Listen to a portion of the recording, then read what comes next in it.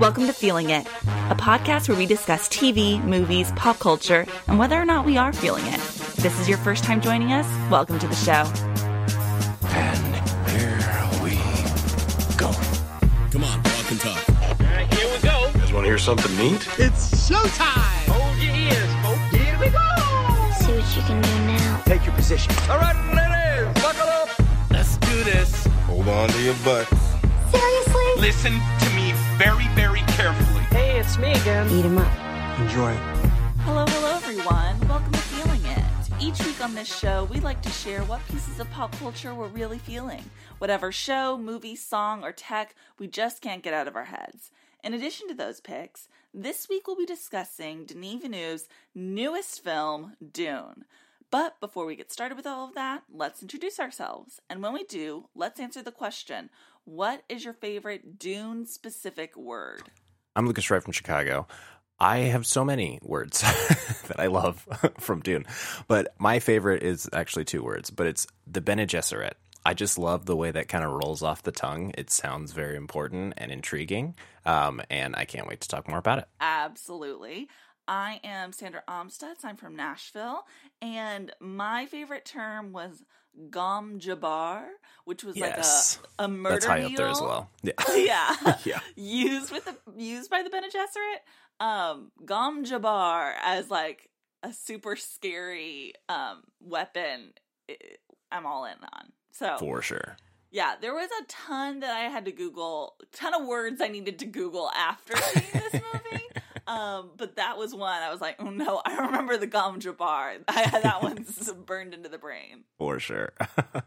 Well, Lucas, we're going to definitely talk more about Dune. But before we do that, I want to know, what are you feeling this week? This week I'm feeling a Hulu mystery comedy series, Only Murders in the Building. This stars Steve Martin, Martin Short, and Selena Gomez, who you might also be surprised is in this show as well. It feels like a weird dynamic between the two, Martin Short and Steve Martin, who have been working together for many years to bring in someone like Selena Gomez. But I think it really works here.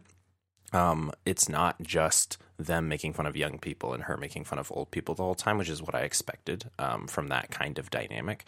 She actually fits in well. She's I haven't seen her in many things like acting.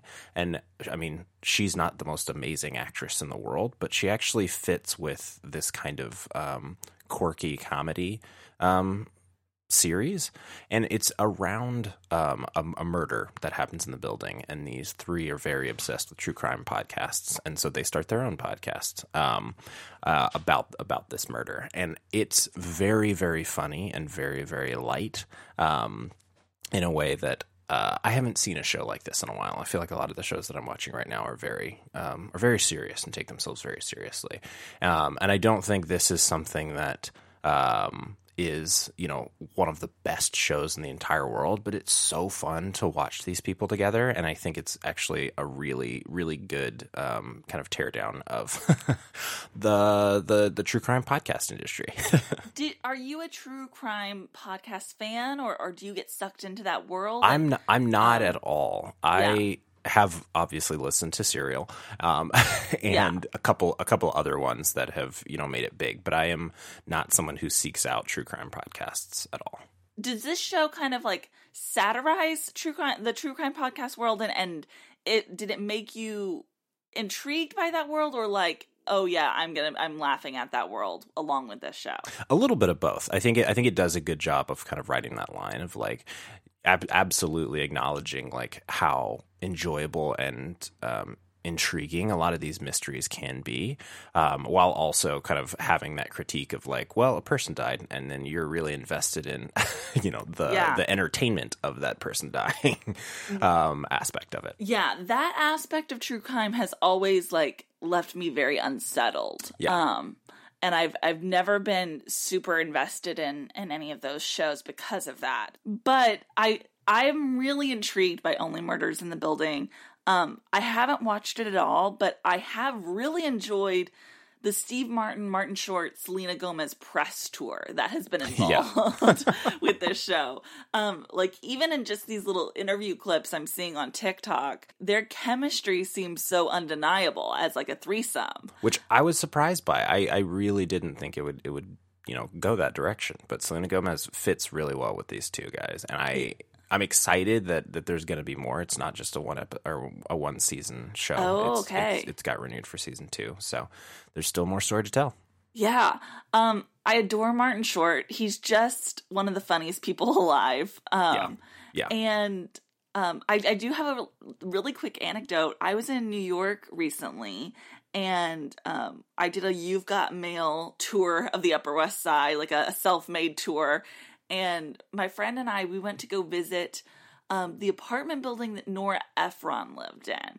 And it was like this big, fancy, old-fashioned, classic New York apartment building.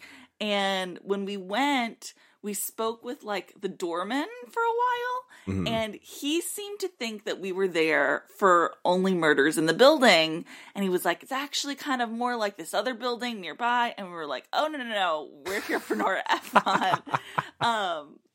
And it just had me thinking about the type of, doorman that works in these buildings, the math that they have to do with tourists. Being like, what are they here for? Like, what piece of pop culture media is inspiring them to stop by, Yeah, because that's like half of New York is a movie set. So right. I'm sure every single building, everybody's just wanting to take a picture of. So right. Well, I really need to start this show. I need to make sure to catch it before. Is it a half hour or an hour? That's the best part. It's a half hour. You got me there. Exactly. So it's very, very light, very fun. It's something that you can watch just about any time, which is exactly what I needed. Wonderful. So that's Only Murders in the Building, and it's available on Hulu. So good. Well, this week I'm feeling a movie that I haven't heard many people talk about, but that I saw a trailer for and thought, oh, well, that's just right up my alley. And it's called Bergman Island. It's written and directed by a woman named Mia Hansen-Løve, and it stars Tim Roth, Vicky Krieps, and Mia Wachowska. This is a movie about a couple of filmmakers, screenwriters, that go away on a retreat together to Ingmar Bergman's island that he kind of lived on and shot films on. And they live in a little house that he worked in, and they work on their each of their own screenplays, and kind of just live on this little island for a week or so. And then interspersed with that story, we also get to see the story that one of the filmmakers is writing. And this is a really quiet movie that I was so swept away by. If you are a fan of just the vibe of Call Me By Your Name, just like the slow pace, the relaxation, the beautiful scenery, this is something that I think you would really like. And the characters, there's not a lot of drama, but there's so much like pain and longing in this couple and in this like fictional couple. Well, I guess they're both fictional couples, but like the even more fictional couple that we're seeing in the screenplay version of the story that we're watching. Mia Wachowska plays the star of the screenplay movie that's within a movie that's showing, and she's really the standout for me. I kind of love her in every single thing she's been in, and she plays just like a lovesick woman that I loved watching and loved to just be in. Where is it shot? I want to say it's Swedish. Sweden is the island. It is, where they're at. Yeah. Man, Sweden looks gorgeous. It's beautiful waters and dancing, and the clothes are not over the top, but everyone looks good and clean and sexy, and chic. It's very escapist, and I really loved like being swept away to Bergman Island. Yeah, I really enjoyed this movie. I also watched this movie this weekend. I was afraid that it would be too much about Bergman and like playing into like, well, you have to have seen all his movies to get all the references in this movie. And I was like, I'm not that's not me. So I don't think I've seen a single one. Oh, okay, yeah. And obviously they're on that island to, see his stuff and talk about his stuff. So there's obviously he comes up. But I don't think that that's a barrier for entry at all with this movie. It's more about the relationship between this couple, and then obviously about the love of I think the craft of movie making, and kind of digging into the relationships that happen around movie making. And again, both halves of this couple are movie makers, and so kind of their dynamic around movie making. And he's more, it seems, more of a like a big budget populist director, where she's more of like an art house indie director. And I think that that dynamic is just fun to see in these two people, kind of, again, like you said, on this beautiful island, walking around and biking around these beautiful sights, and also just struggling with writing. And I just really loved it. I thought it was a kind of a small, intimate, but very, very heartfelt movie.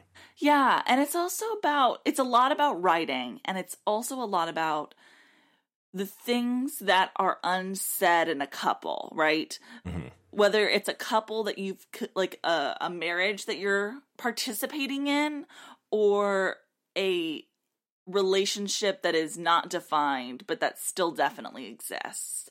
And all the unsaid things between those two people that are just kind of sitting right there on the surface. Yeah.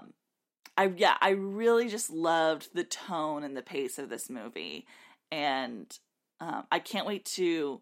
I have specific friends that I can't wait to recommend it to. And I always love when a movie like ignites that in me. Like, oh, I know exactly the type of person that will love watching this. Yeah.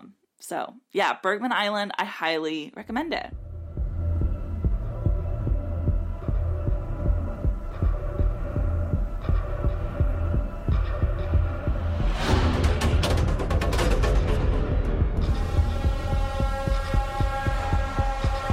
Are we ready to talk about Dune?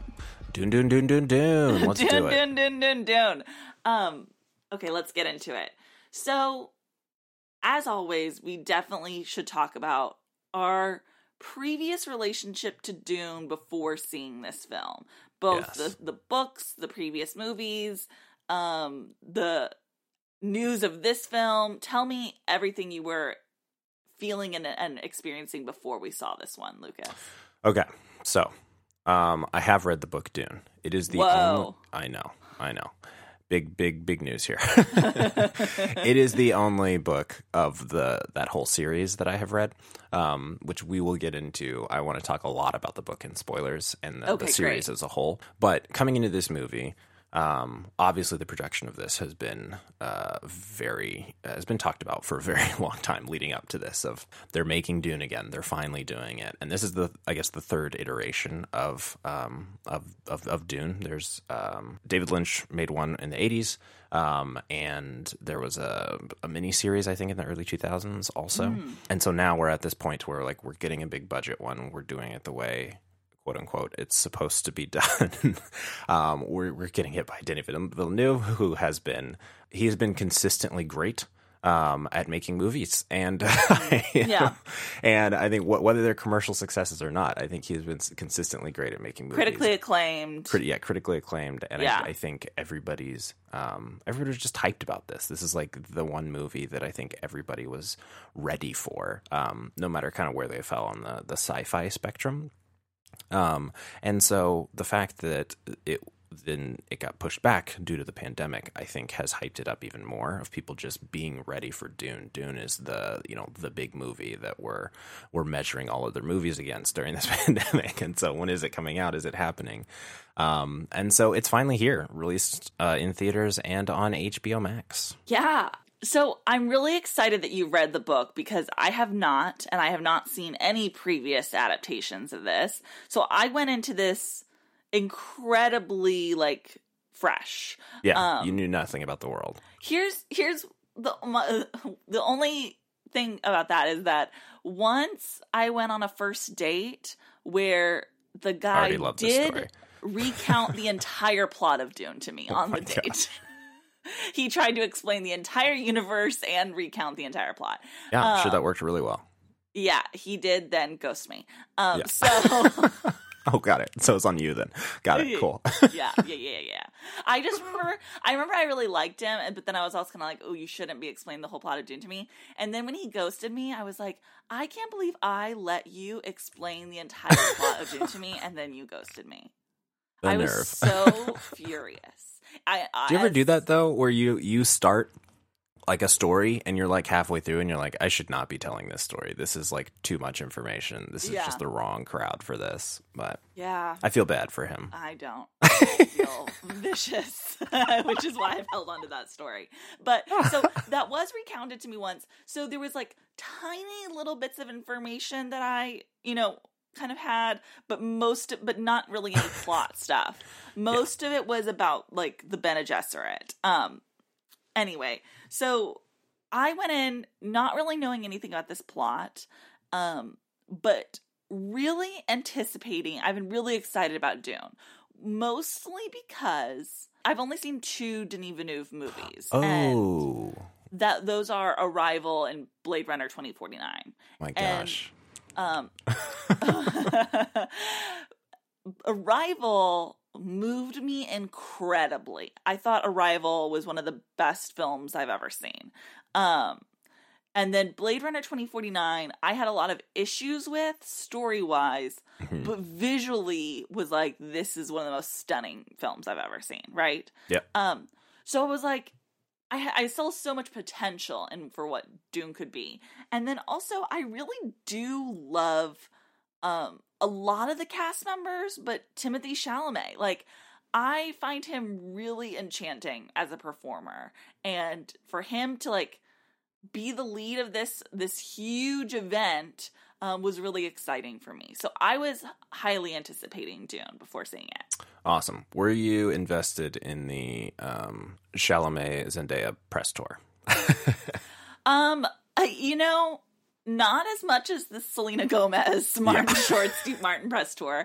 I've definitely kept my eye on it.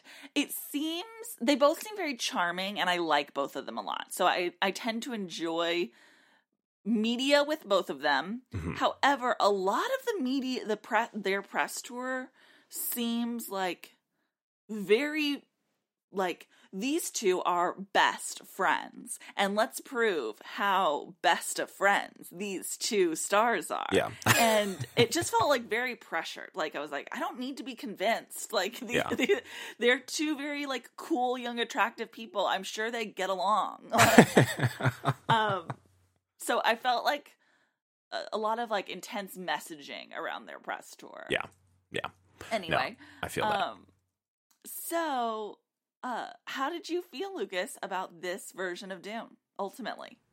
Well, even though there was a lot of, I think, build up to Dune, I didn't read a lot of the news about it, as in, like, how much of the book are they adapting, and who all's cast in whatever. Like, I watched the trailers, I saw who was in this movie, but the cast is so stacked that people just kept showing up that I was like, you're in like 2 minutes of this movie. Why did they cast? I mean, you're fantastic, but I'm just surprised, And so I think that was a fun reveal for me as the movie was going on, of just like this long list of actors that just kept showing up that I absolutely loved.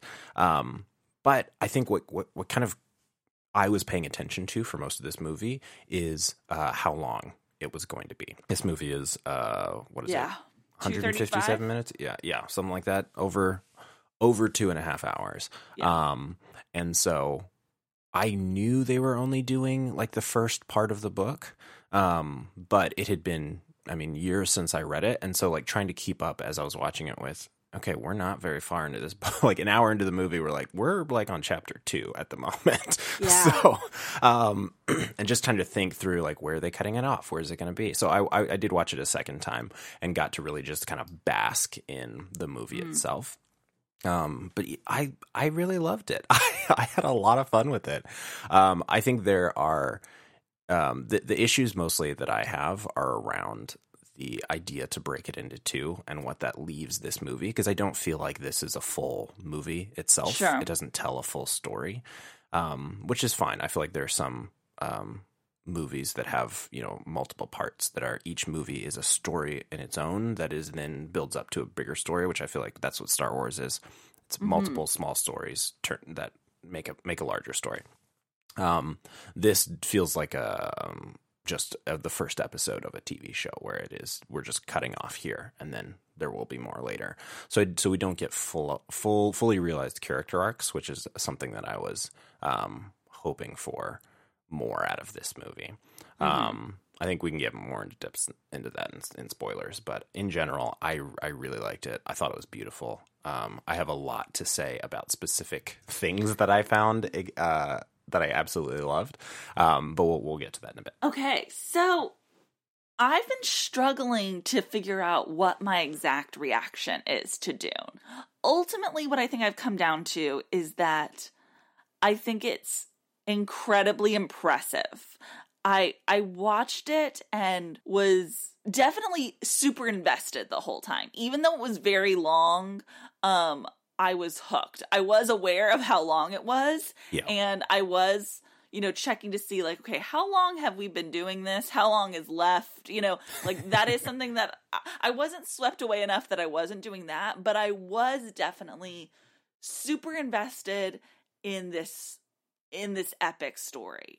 I found it hard to emotionally invest in Dune because the scale is almost oppressive.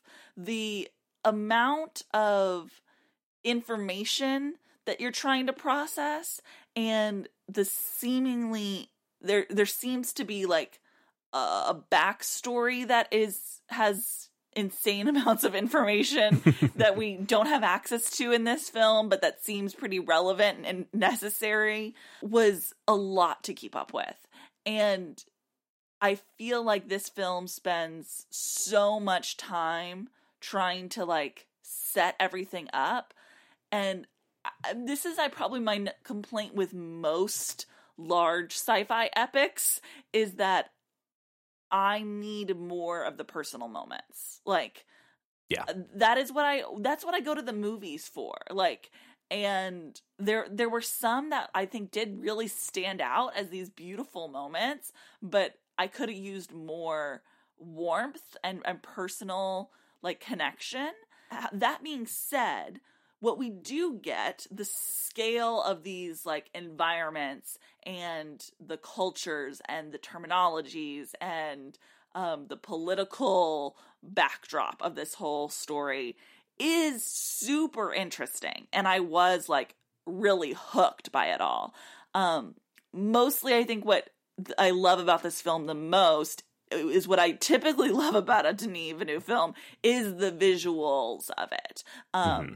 The visuals of the planet, of the equipment, of the clothing, I was really swept away by. So I liked Dune a lot, but I didn't leave Dune super in love with this world or really excited about the next one, because I think it is missing a little bit of that, human warmth. Yeah, it definitely is. And I think that the parts that it does give you are sparse, but really well written and really well realized, and almost give you just hints at an even deeper, I guess, emotions that we're just not going to get in this movie.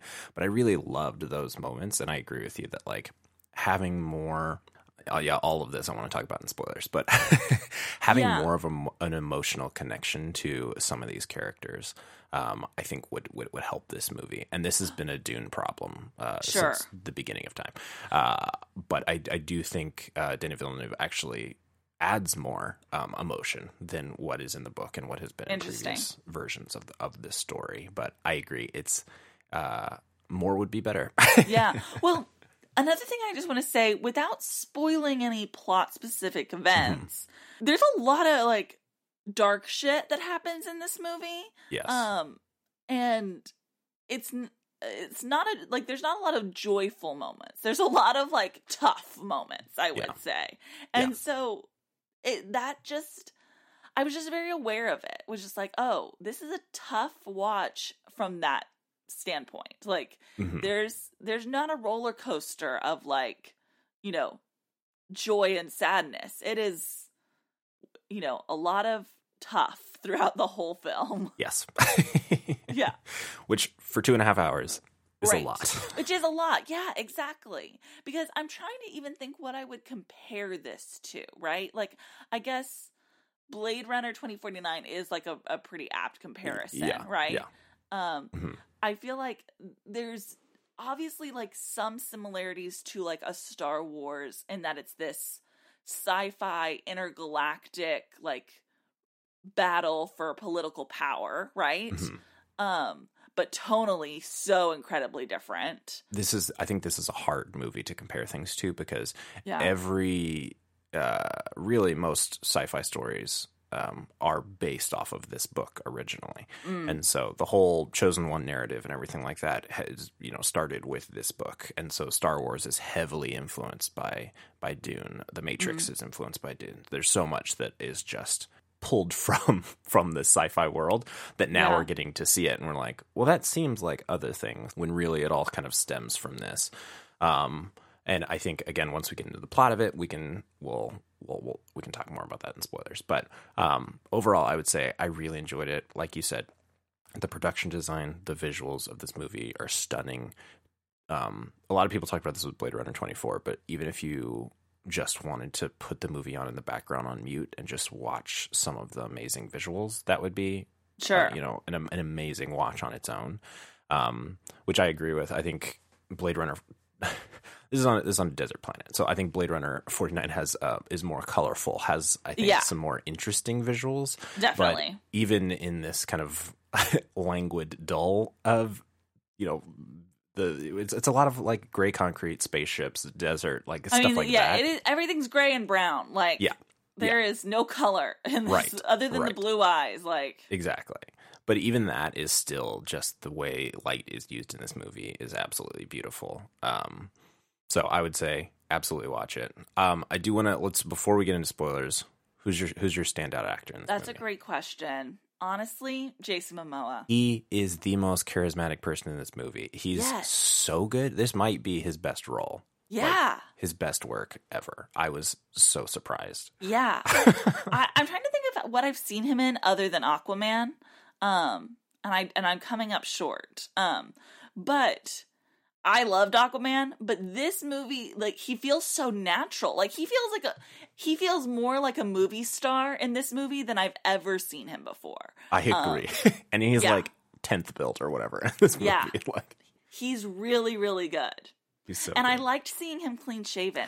I was surprised by that as well. He looks really good clean shaven. Yeah. It works. For me, I would say my standout is Rebecca Ferguson. She's so good in this movie. Yeah. A lot of the times it's just she's being very calm but very panicking or mad or scared or lots of just emotion in her that she's trying to, you know, either control or, you know, direct it certain directions. And I just think she does a great job. I think Jason Momoa is way more fun to watch in this movie. Sure. But I just was really impressed by her. I also just want to say, like, I always love Oscar Isaac. Like, Oscar Isaac can do no wrong in my mind. And in this movie, like, it was so interesting to see him play Regal. I don't know that I've ever seen that tone from him before, and it worked. Like, it does. really, really worked. I loved seeing him like this. So, yeah, I wanted to mention that as well. Yeah, absolutely. You want to talk spoilers? Definitely. All right. Before we get started, does anyone want to get out? Are you paying attention? It's your last chance to walk away. Let me tell you what's going to happen. No. Tracking gas. Spoilers! Remember, you wanted this. So there was a lot that I had complicated feelings about in this movie, but what I could have definitely used more of, because I was very into it, was the Bene Gesserit. Like, I like space nuns. And whether they're the fish nuns in Last Jedi or these like evil space nuns in Dune, I'm into it. I'm into like a collective of female like religious figures and in space. Yeah. So I would call them space witches, but yeah. To me, I get why people call them witches, and I haven't read Dune, so obviously you probably know better than me. But their outfits feel very nun-like, and they seem so committed to a religious like belief system, you know? Like, anyway, so I could have used a lot more of them. So good news. They're making a TV show about the Bene Gesserit. Oh, is it like it's a prequel series set in the Denis Villeneuve universe? Yep. Interesting. Yep. They're Okay. Is that something you're interested in? Do you want that much Bene Gesserit? I mean, I guess it depends on who's making it, right? And who's in it. Yeah. I mean, Denis Villeneuve is executive producing it. He wants to like help run the show, but I don't know how much he'll like actually like direct and write. But I think I would prefer it as a movie, but I'll take it. Yeah. Yeah. I agree with you though. Like the Bene Gesserit is one of the most interesting things about this franchise, and I get that this isn't the story of the Bene Gesserit, so you can't like just do that. But every time they were talking about them, or they were on screen, or like Rebecca Ferguson got to do the voice, like all of those things, I was just like, I want so much more of that. Yeah, it's so interesting to me. Let me tell you, I really could have used at the beginning of this movie like a Star Wars scroll of like, before this movie started, here's the main players, here's what happened. Like in broad terms, you know? Do you feel like that part, like you just got lost in that? Like with the, like House Atreides taking over Arrakis from the Harkonnen, like all of that stuff? I mean, obviously I was able to figure it all out via, you know, context clues, right? Yeah. I feel like I could have used, it would have been nice to have a little bit more setup so that I wasn't having to do as much math while I was trying to enjoy the movie. You know what I mean? Like, I think I could have used a little bit more setup about the Bene Gesserit, like what their role is in this universe. A little bit more setup of like, maybe like, what's the name of this emperor? Like, I kept hearing emperor, but I don't really know his name, and I feel like that's important. Are how many houses are there? Like, are we talking about, are these 2 houses out of like 500? You know, like just some like scale and context going into this. Like, even if it had just been House of Harkonnen and House Atreides are the 2 largest and most important houses in the galaxy that have been fighting for, you know, centuries or whatever. I just feel like also this universe is there's so many names and terms that are specific to Dune that trying to keep up with it, it's a lot, especially the names in other languages. Yeah. It's a whole lot. Yeah. Which, in my head, they did a really good job of just paring down to, like, the essentials. Like, this is what you need to know now. This is what you need to know now. We're not going to get into the details. But if you're coming into this blind, I bet it is very just kind of, who do I need to pay attention to? Here's, I think, what I also found confusing. Once we got onto Arrakis, I feel like there were different terms in different languages for the same thing, and that was confusing. Like, what's like the Christ term that the Fremen use, like Liam Gaib? Yes, so that's I think that's where it gets really weird. Is there's like the Bene Gesserit are looking for their super being or whatever. Their it has like a K and an H in it. Kwisatz Haderach. Yes. And so so they are looking for that. They talk about that a lot. Whereas the Fremen have their other word, which I don't remember. Was that the Gaib? Lisa El Gaib, I think, something like that. So it was like, those are 2 terms that like don't roll off the tongue. I'm not familiar with, and they both seem to mean Paul, right? Or like they're alluding to like both of those are Paul, and that was very confusing to have two different terms for that, right? Like, that was one of those things where I had to Google. The Lisan al-Gaib, that one I understood while I was watching the movie. The other term, I was totally lost. I kept thinking that was like the name for God or something, and I had to Google afterwards to just figure out like what's going on here.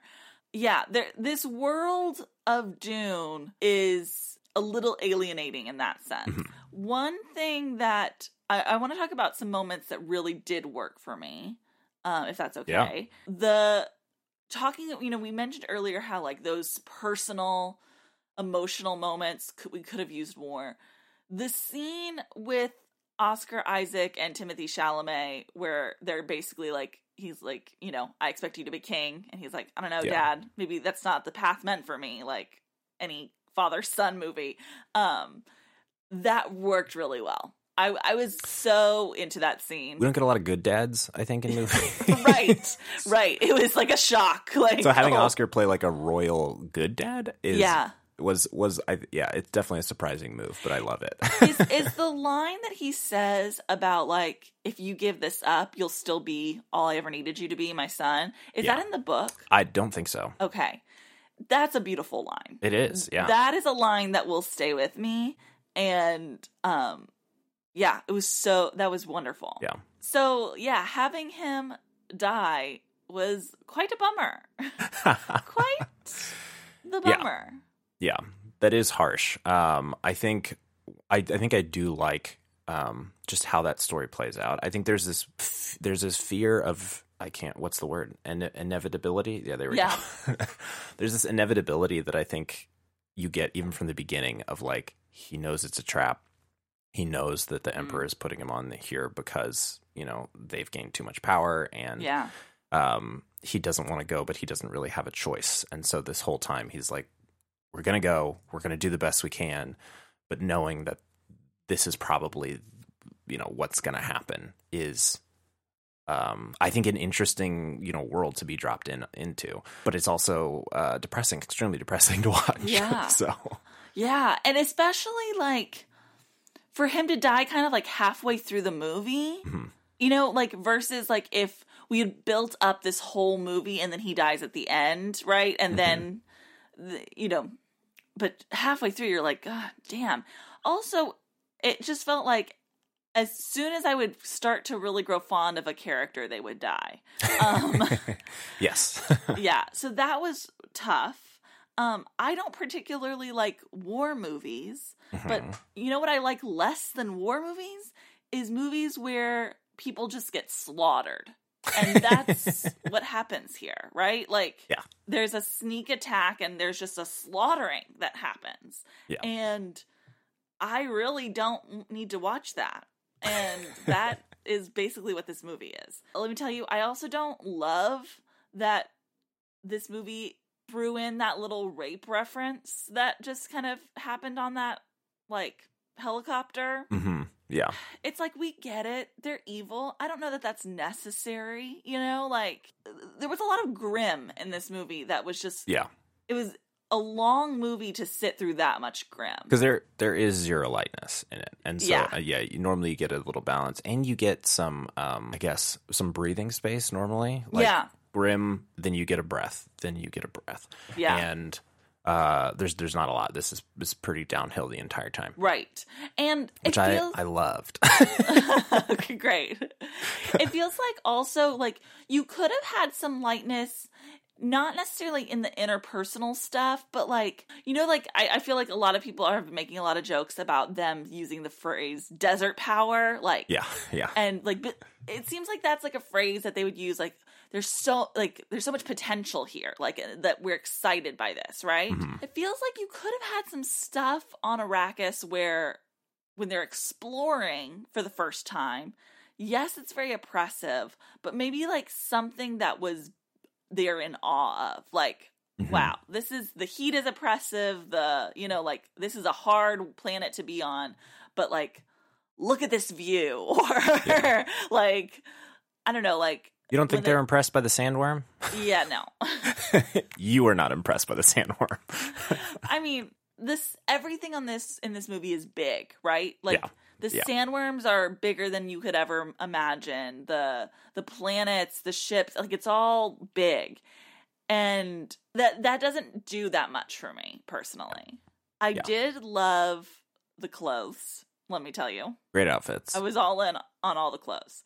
Especially the scene when the Atreides like bandwagon pulled into Arrakis for the first time. And like Timothy, everyone's wearing like military stuff except for Timothy's looks like very dressed up and regal. Yeah. And even like his dad is still militarized, like is in armor, but he's just wearing like fancy boy clothes. Yeah. And Lady Jessica looks amazing in that like face chain stuff that she was wearing. Yeah. Really into the clothing. Yeah. Going off of that clothing, I think they do a really good job of making him seem like a boy.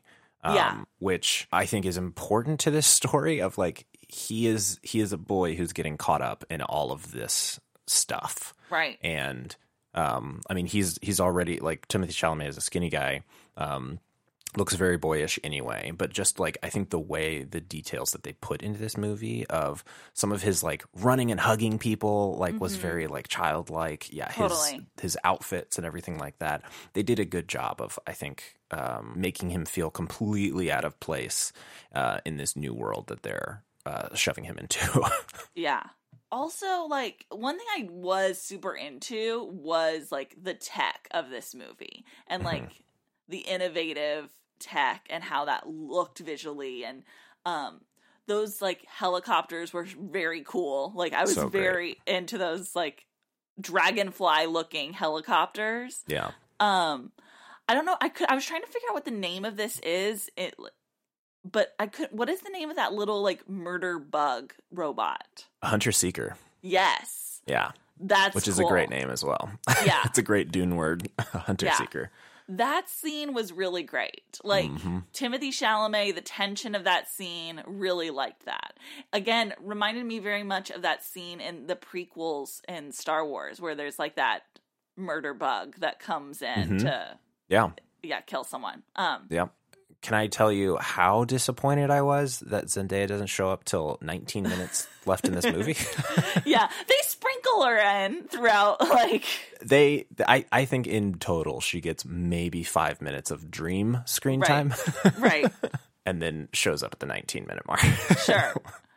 I was prepared for that. I knew that going in, so like... Did you? Yeah. Okay. I did not, which it feels like I should have known because... I knew they were only doing like the first half of the book. Yeah. But I just wasn't prepared for it. She's so played up in the marketing of this movie. Very much so. It was kind of a shock. I think that's funny, like how played up she is in the marketing. But then when I watched the movie, I think because I knew that going in, I had way worse expectations. I thought we weren't going to see her at all till the very end. And then to have her kind of like open the movie with dialogue and then to have her be consistently appearing throughout the film in dreams, it worked for me. Yeah. I definitely think it works for sure. Yeah. It just surprised me. Yeah.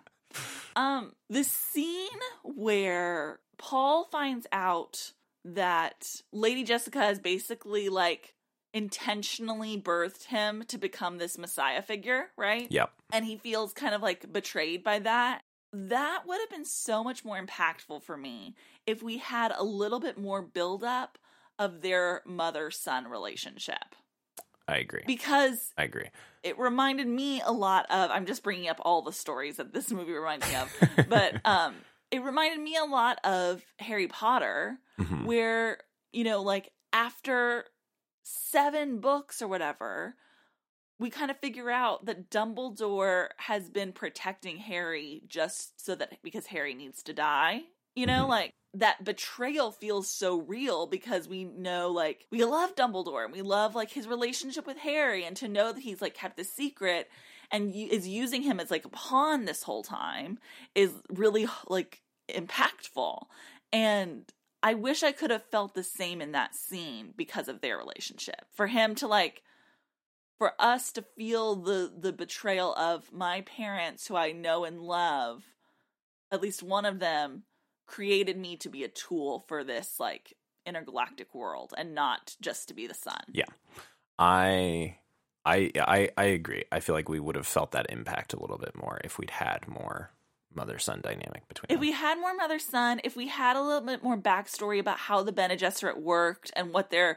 Because it just felt so rushed. It just felt like all of a sudden I know I'm aware that these space nuns exist, and then almost immediately after I hear about this prophecy and then find out he's the person of the prophecy. Like, there was no, like, build up to that. There was no, like, you hear about the prophecy and you think maybe it's him, and then you find out it is him, you know.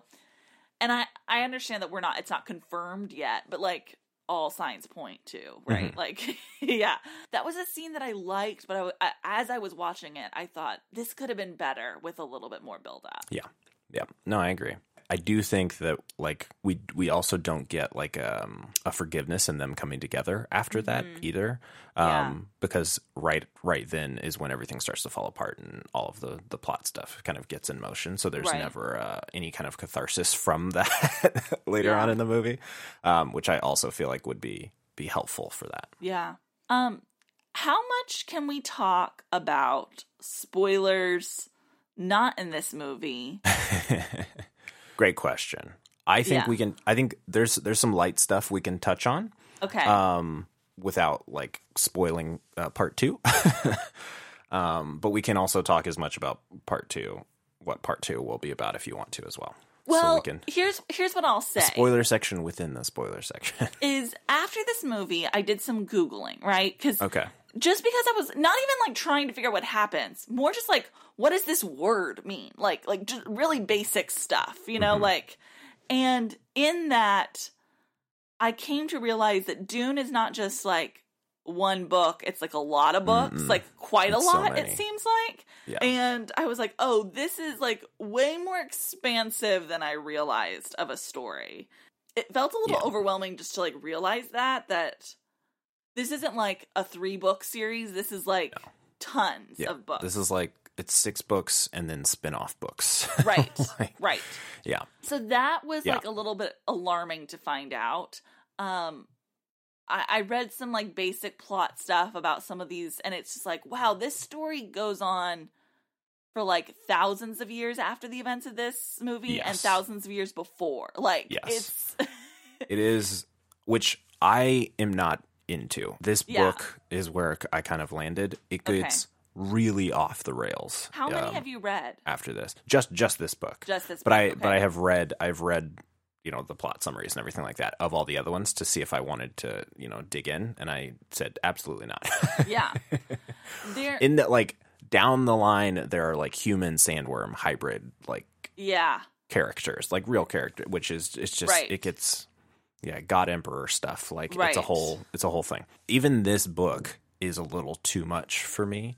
But I was just like, it is grounded enough, I think, to be a start of a story. And I was like, that's good. I read the book. I liked, you know, a lot of it. It's not something I'm going to continue. Yeah. So yeah, I think a lot of that, like, far out stuff that's not going to be covered, like, they're not doing a series. Okay. He wants to do Dune. He's going to do two-part movie. That's it. Got it.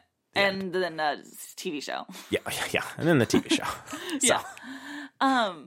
It could be a whole Dune expanded universe, but ultimately, at the moment it's just 2 movies. I have a spoilery question that I want to ask you, but I don't know if we need to cut this out of the podcast. Let's see where we go. Okay.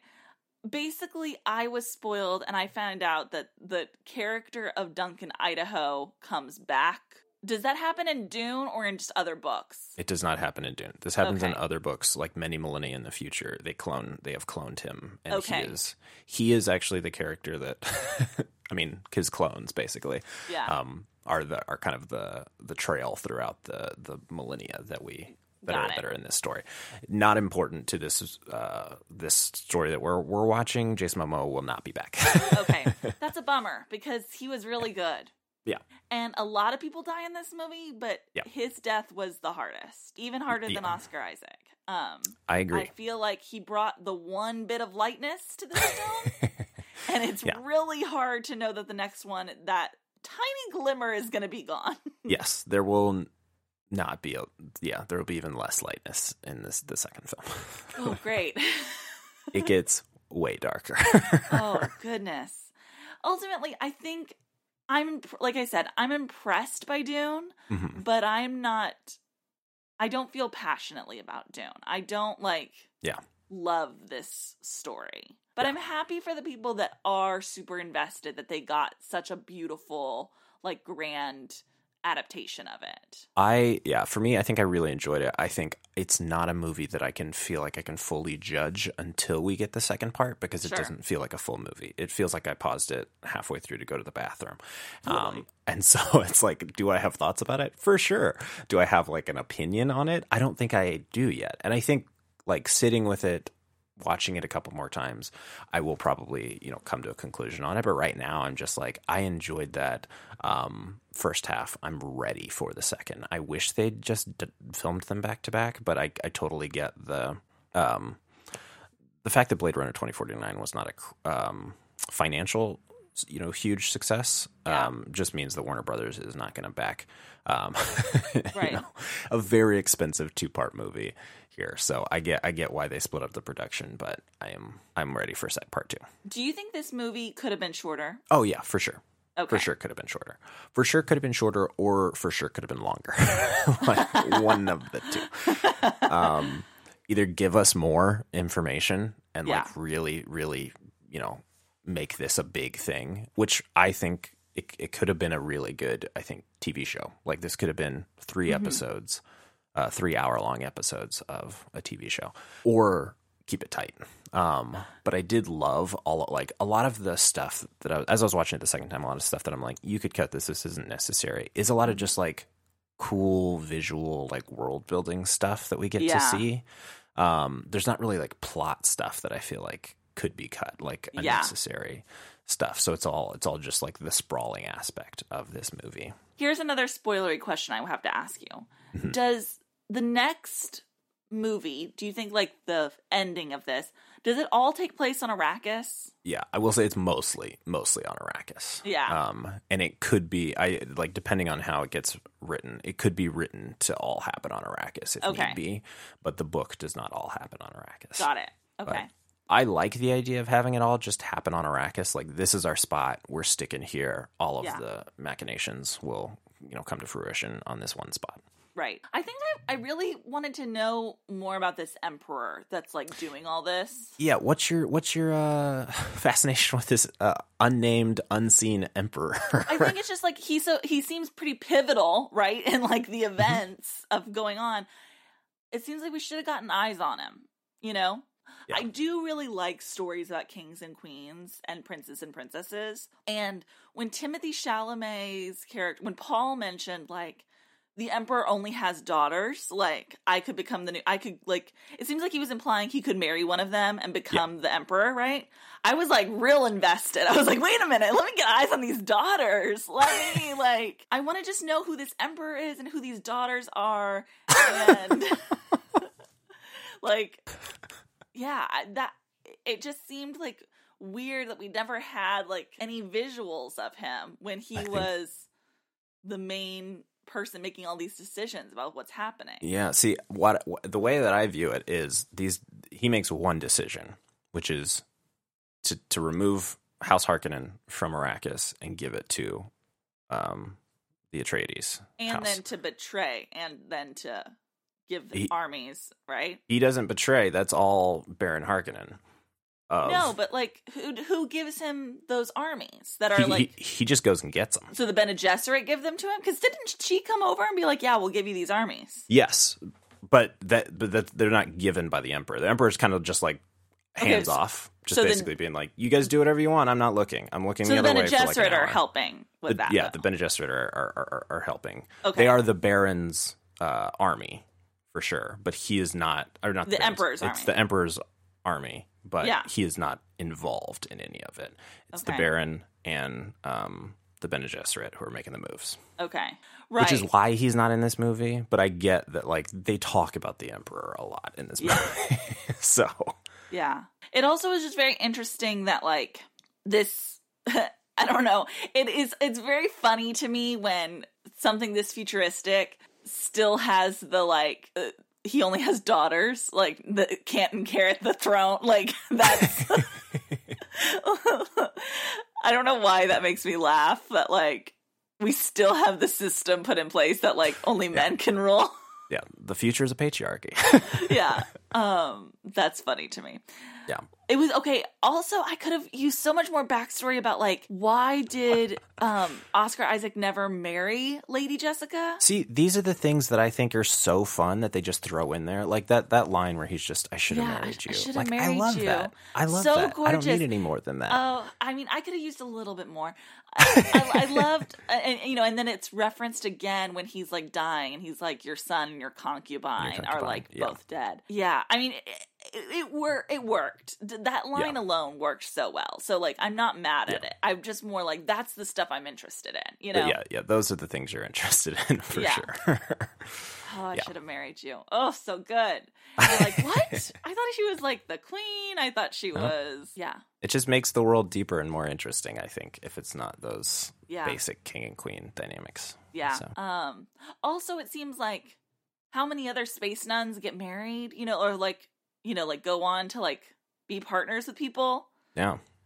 I don't know. Well, it's a breeding religion, so I would say most. Okay, gotcha. So you're excited about the next one? I'm excited for the next one. Yes. Yeah, very much. I'm assuming that there's going to be like a whole new cast since a lot of this cast died, right?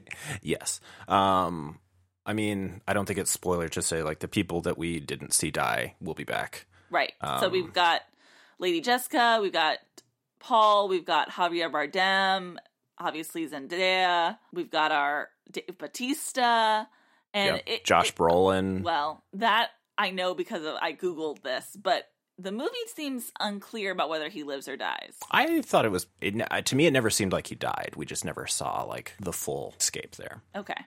But also, Stephen McKinley Henderson is still alive. Oh, okay. See, I kind of assumed, like, I'm not saying that I know this for sure, but it seemed like the movie was implying, like, all those people died. It didn't get into detail about it, but it's like, anybody that you didn't see escape. Right. Probably died. Yeah. I don't think those will be, like, big reveals in the next one, but, like, these are all characters for the next movie. Okay. So. Yeah. Okay, so... Well, we'll see each other again in how many years it takes 7 years to make another Dune. When Dune Part 2 comes out. Yeah, I liked this movie a lot. I have a lot of weird feelings about it, but I'm very excited for Part 2. All right. Where can people find you on the internet, Lucas? You can find me everywhere at Lucas and Stuff. And you can find me on all platforms at Sandra Amstutz. My last name is spelled AMSTUTZ. Bye-bye. Bye. Thank you. Goodbye now. Goodbye. Go away. I'll see you soon, okay? That's it? Go home? Yep. Move it along, Padre. Goodbye, old friend. That's it. That's our show for tonight, people.